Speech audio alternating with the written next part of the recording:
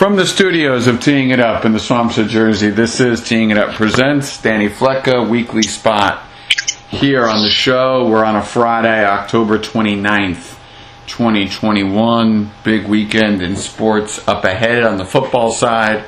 It started last night with that showdown in Arizona where Aaron Rodgers ultimately comes out on top over the Cardinals and Kyler Murray, although that could have gone either way. I think, just for the folks out there, you're somebody who prides himself on being a very high caliber flag football quarterback.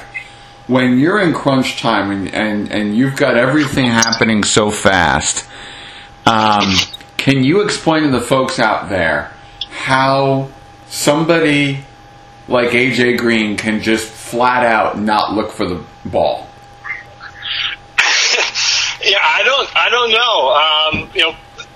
I heard that he maybe thought the play was going to the other side of the field, but regardless, he was running like he was blocking. It was a run play, which situationally would have made no sense. No timeouts. On the Cardinals' end, you were inside the 10-yard line, so if you ran the ball, you either had to get out of bounds or score, and that's just a low percentage play in that moment of the game. So I don't know what he was doing, what he thought. Even if the play was coming to the other side of the field, you should still be ready, for an audible or change of play or even just have your head turned around. He just attacked that corner like it was a run play, like he was blocking, and it made no sense to me. And I could understand if it was a rookie, or somebody called up from the practice squad not understanding what the audibles or the play changes might be. But you're talking about a guy that's 10, 11-year league vet that has been in these situations before and has been the primary target in these situations before. So, just dumb play on his part, poor awareness, and at the end of the day, cost the Cardinals an opportunity for a win because of the interception. If that pass is incomplete, so be it, right? You probably are just looking at them kicking a field goal going to overtime, and who knows what happens. But inexcusable awareness on his part. I don't know how he thought that play was a running play, even though I think the play may have gotten changed. He got off that line looking to block somebody, not run around. Yeah, that was crazy. On the other side, everybody's going to talk about the Aaron Jones touchdown that got overturned and whether you saw enough evidence for him being down short. And I'm with you that I believe he was down short. I was just surprised the booth overturned it. But they did. But here's the thing about this. If you assume that Davante Adams and all these other pieces that were out due to COVID-19 come back, and you look at the night that Aaron Jones had and the night that Dalton had, and you put that all together, I think I have the wrong name for a Packer running back. I don't think it's Dalton.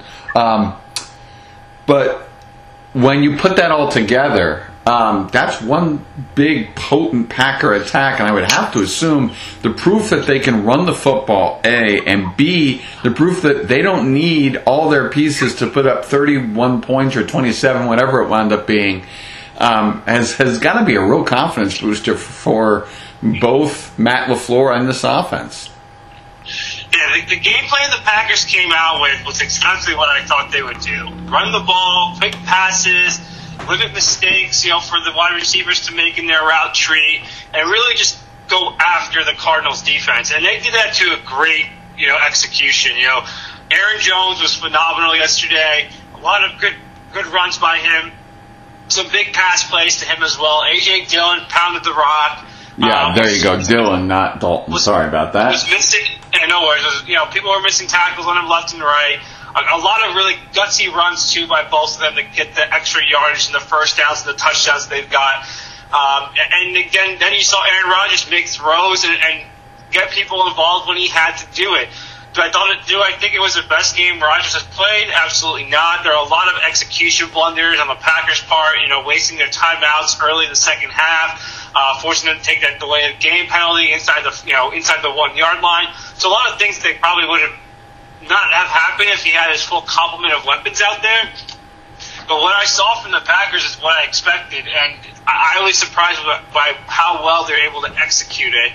And then on top of that, when you've got someone like Aaron Rodgers, you know that he's going to be able to control and manipulate the game, even with, subpar weapons, which is what he was able to do yesterday. They were playing a too high safety look, even with the wide receivers that were out there, afraid that they were going to get beat deep, and Aaron Rodgers just kept handing the ball off, and they never adjusted. So I think there's a lot that the Cardinals need to look at, after this game.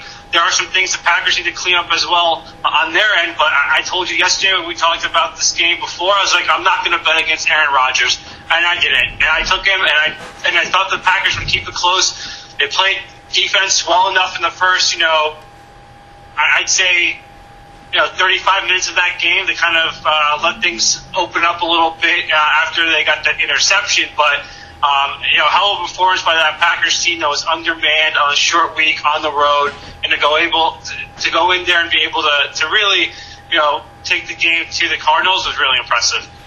Real quick, when you look at the Cardinal team going forward now, they get the mini bye, they come back against, I believe it's San Francisco. You hope Kyler Murray's okay. He seemed to say after the game he was okay, even though he got his ankle caught up on a tackle. If you're the Cardinals, what's your number one need, both to fix the rest of the way and maybe what do you try to trade for with the trade deadline coming next week, knowing you don't have J.J. Watt now for the rest of the year? Yeah, I think they need another pass rusher, and that was evident, yesterday. And I think that with Watt done for the year, that's probably their number one priority. From a schematic standpoint, I was surprised they abandoned the run. Joe Buck and Troy Aikman were talking about how good of a run team the Cardinals have been over the year. I didn't really see a lot there that showed to me that they were really committed to the run last night. Kyler Murray was skittish a little bit. I don't know if he's 100% healthy, even though he did get banged up at the end of the game. I think he's off a little bit with his either shoulder or, his finger was wrapped up, his pinky on his throwing hand. So he seemed a little bit off, too. And they need Hopkins to come back and be healthy because I think that I know he's not putting up the numbers that everyone expects. That entire offense looks different without him on the field. So those are the things that I would take away if I was the Cardinals from yesterday. Get back to the run game, get Hopkins healthy, see if you can find a bargain, pass rusher to bookend Chandler Jones and Marcus Golden on the edges there. But overall, they're still a pretty good team. I thought their defense was a little bit, lazy last night. But when you're playing Rodgers, it's really tough, to come out and say that, a defense is going to have a good performance. And let's not forget that the Cardinals' last three, Cardinals' defense really hasn't played a murderer's row of quarterbacks this year. They've got Trevor Lawrence, they hurt Baker Mayfield, Davis Mills, Trey Lance on his first start. So definitely a learning lesson for the Cardinals as they go into the stretch run here. They still have a ton of divisional games left, so we'll see how they bounce back after this loss. Danny Flecko with us here on Teeing It Up on a Friday, October 29th. All right, college football, quote-unquote statement Saturday is how ESPN is terming it. Let's just go game by game, slot by slot, and just run through these. You start with Michigan State. I assume the biggest storyline is, I feel like with Michigan there's two storylines. Number one is this team legit? And we're going to ask this question every single week until either somebody beats them or they end up in the playoffs. Number two is, can they beat Ohio State?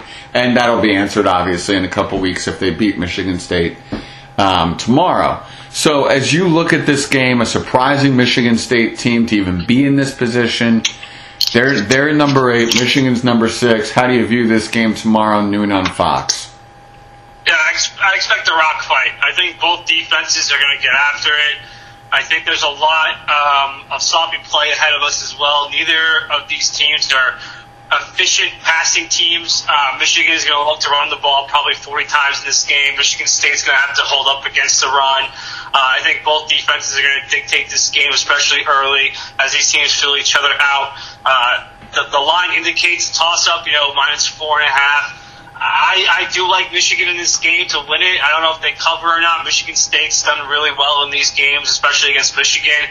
I don't know, though, if Michigan State has the experience to pull this one out, in a sense. They've had some struggles in Big Ten play, a couple of close games, against Indiana and against Nebraska. I think Michigan, just has something going this year, and I think overall they just have better players when you really break it down, position by position. But I do expect a very close game, low-scoring defense dictating the game. So I think Michigan comes away with this one, but they're going to have to earn it. It's certainly interesting. 2 7-0 teams, and the fact that everybody seems to want Jim Harbaugh's job. Want him gone after every year.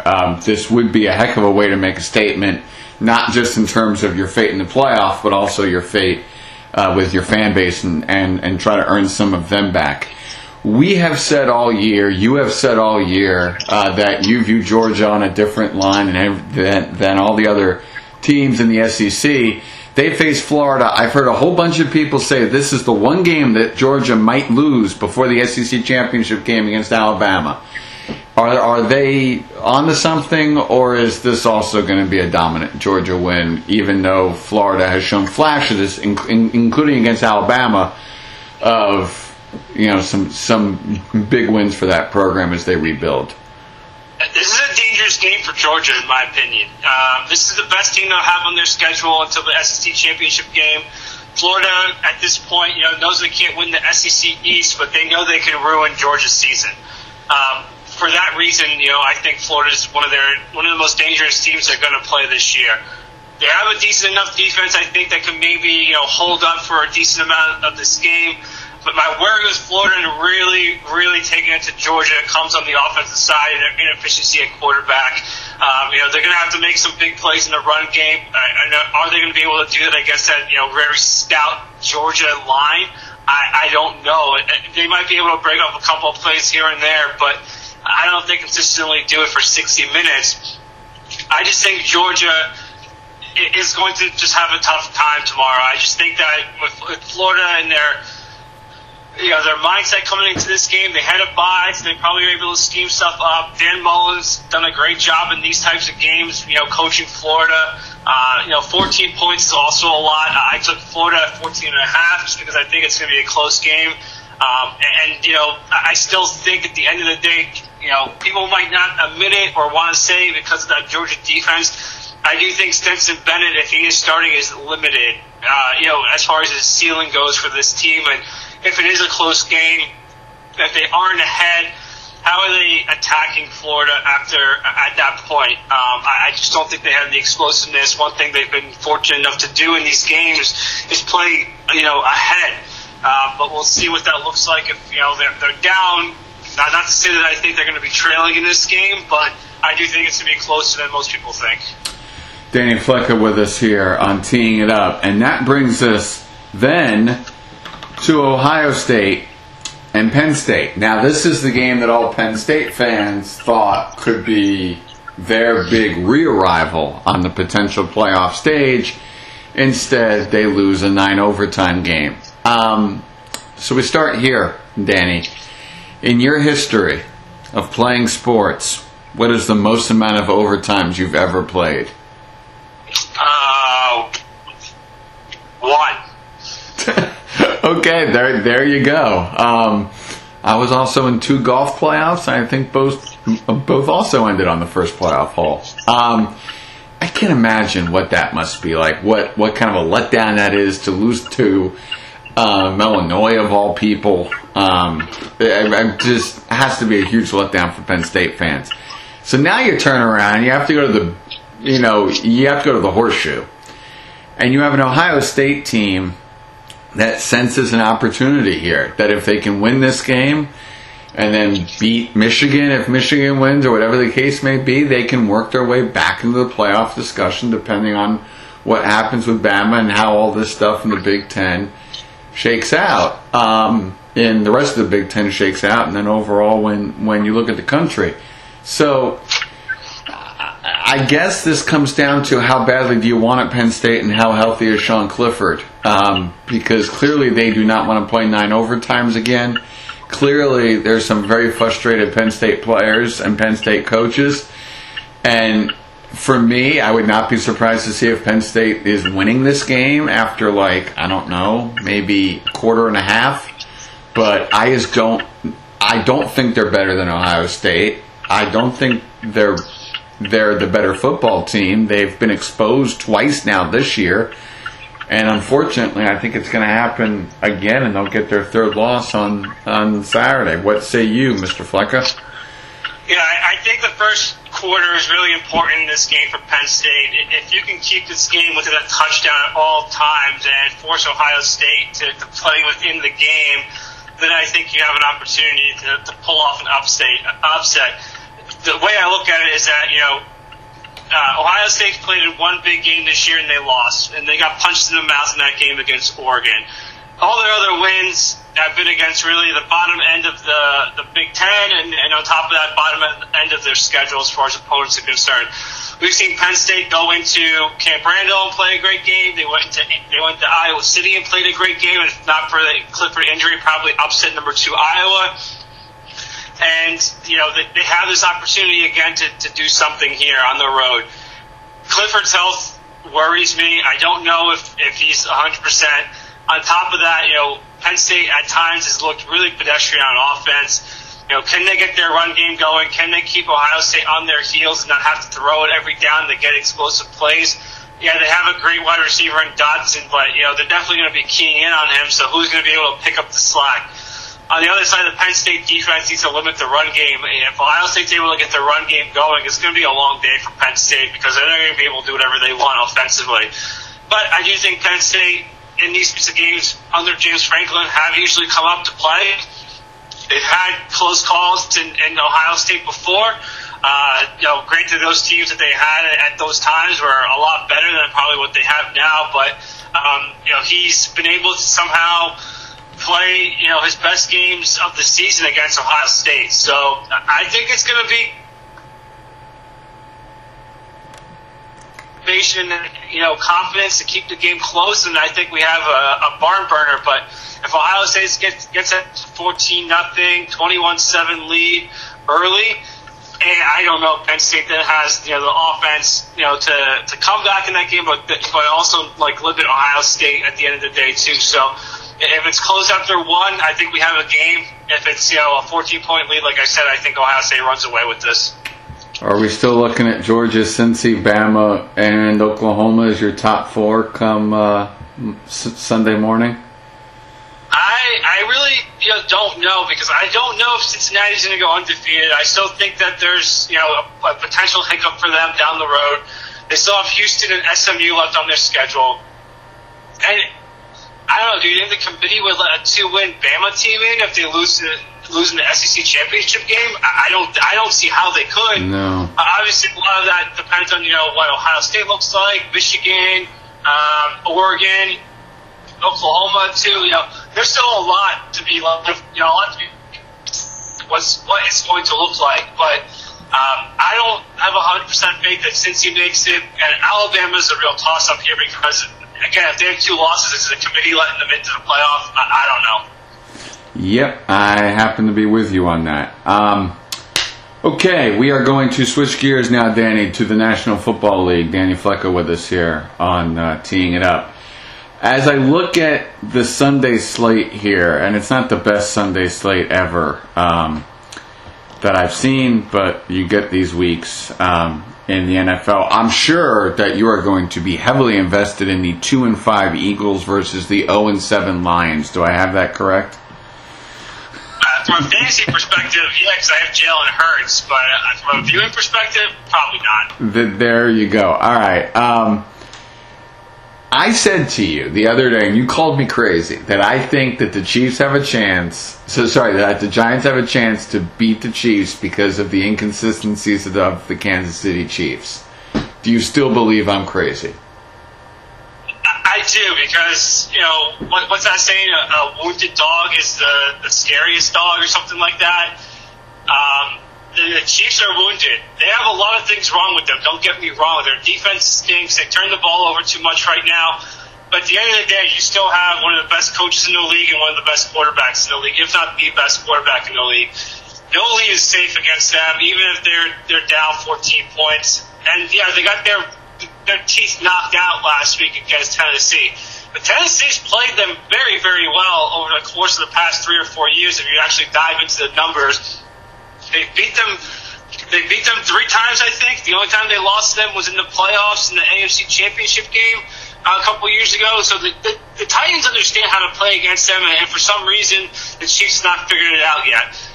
I don't think the Giants have that formula to beat the Chiefs, or at least, hold them off. Tennessee has a great run game with Derrick Henry. Giants don't have a run game to speak of. They're down their weapons still. Whether or not they come back, I don't know. And Arrowhead's a really tough place to play. So there's a lot still that I think the Chiefs have as far as their advantage is concerned come Monday night. Could the Giants play perfectly and beat them? Sure. Do I expect it? No. There's only one matchup on Sunday between two teams with winning records, and that is Bucs Saints. And look, if you're a New Orleans Saint fan, I think this is kind of the you're at home. It's a 4:25 game. You're going to be in the spotlight. Mr. Winston, if you would like to beat Mr. Brady and the Bucs, this is your opportunity to shine on a big stage. It's a 4.5-point line for Tampa. It's not a ginormous line. Saints are 4-2, 1-1 at home.